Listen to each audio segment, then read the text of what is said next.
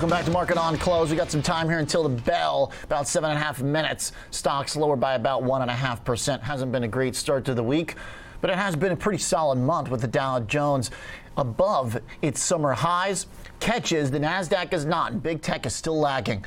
That's where Adam Johnson comes in, portfolio manager at Advisor Investments. Adam, thanks for being here with us this afternoon.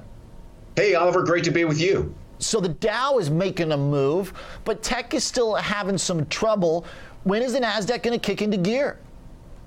I don't know, but it better do it soon. And I'll tell you, you asked a wonderful question of your viewers going into break, and I love that. Would you rather own McDonald's, right, at 28 times earnings with 5% growth, or Google at 18 times earnings with 10% growth? And to me, everything points to tech. Here's another one for you, Oliver. Would you rather own oil at 2-year highs or tech at 2-year lows? Again, you can only take so many high-quality, large, growing companies. You can only take them down so far before people like me start to pay attention and go on shows like yours and say, hang on, guys, we're getting too negative. There is too much opportunity. I think at this point, tech, big cap tech, is growth looking and trading like value.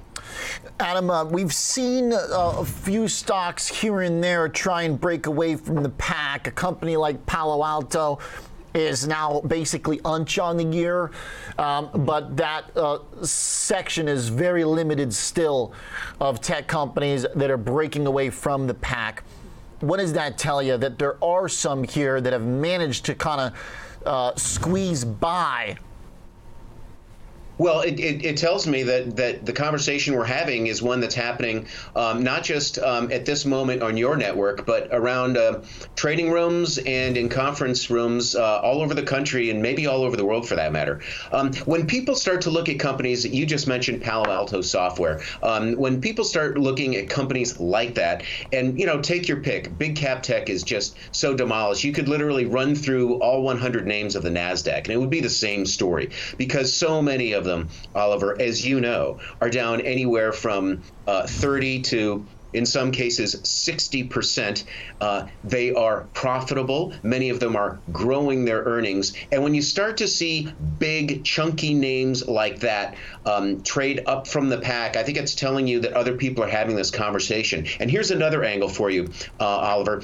If you think about some of the big hedge funds based here in New York, and of course some of them in your town of Chicago, where I was born, I might add, I think what you would find, what you would hear from the portfolio managers is, guys, we run billions, but we run several billion less than we ran this time a year ago because our names have gotten cut in half. How can we make the money back? If you run several billion, you need to buy big companies. You need to be able to get a position on. You can't go out and buy little biotechs. I love biotech, but you know what? If you're a Citadel, if you are a Tiger Global, you're managing $8, $9, $10 billion in a long-short equity portfolio, maybe more, maybe a heck of a lot more. And if you try to go out and buy $500 million worth of a biotech whose market cap is only $2 billion, you just bought 25% of the company. You can't do that. However, you can go to big cap tech, where there are profits, there is growth, and there's value, and you can get those positions on. So I think we are increasingly going to be seeing bids in these names. It's just all part of the same conversation, if you see what I mean, Oliver. One of the things that is coming up here is cloud earnings. We've got this kind of late batch of companies that are going to report. We've got a backdrop now from the Fed narrative that seems a little bit less intense, and we've seen that show up as valuations have stabilized here the last month and a half. But then a company like Autodesk comes and reports, and it's got one of the most impenetrable business models and product suites out there. They say they're going to buy back 10% of their shares, and the stock gets hammered on earnings. Is there any reason to expect cloud companies, which are a really important part of the growth trade, are going to be any different? Adam, what are your thoughts on that particular sector? It's funny you should say that, because actually I was talking with one of our research analysts today, and we were having the debate. Hey, which cloud company do you like most? And we do this one or that one or that one or this one, and kind of go back and forth. And a lot of these companies are still trading at multiples that I think maybe a year ago you would have said look reasonable. But in the current environment, with everything we've been through, you say to yourself, well, hang on. It's still kind of expensive, whether you want to define expensive as 25 to 30 times earnings, or whether you want to define expensive as 5 to 7 times sales.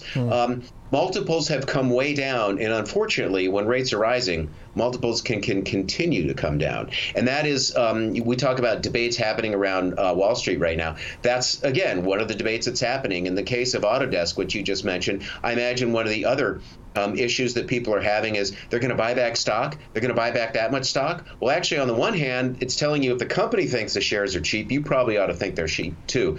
But what it's also saying is that the best use of capital? You know, is the best way for them to spend money to go out in the open market and buy back stock just so they can effectively reduce share count, which by definition increases earnings per share, or as guys like to say, kind of engineer your earnings upward? Is that the best use of your capital rather than investing in the business? And I think that's probably what people are responding to.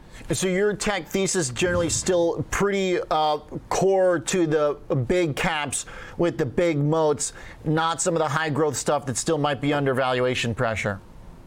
Well, I've got some of the small stuff. There's no question, and it's gotten smaller. But I have consciously made a what I call a pivot. You know, the Fed's got their pivot. Well, I've got my pivot too, Oliver, and it's pivoting higher up on the quality curve. Okay. So I have sold some of the little tiny names that probably you and no one else has ever heard of, but that in a low rate environment can be very exciting to own because they're levered to the upside. But in an environment where rates are going up and they're going up fast, nobody wants to own those names. And in the case of the smaller ones, they may not even have earnings yet. So I have done some house cleaning over the past, call it 5 to 6 months. I've sold out names that I love, but I just don't think are loved on the street, and I have rotated into some of these higher, larger, chunkier, more stable, more predictable tech names that you and I are talking about. And I think that's something that a portfolio manager has to be willing to do from time to time. There's the stuff you love,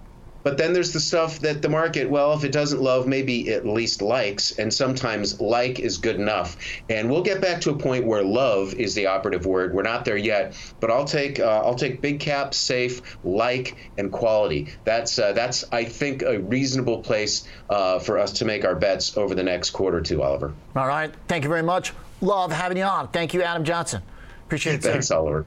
All right, portfolio manager at Advisor Investments. Moving up the quality ladder and buying the dip.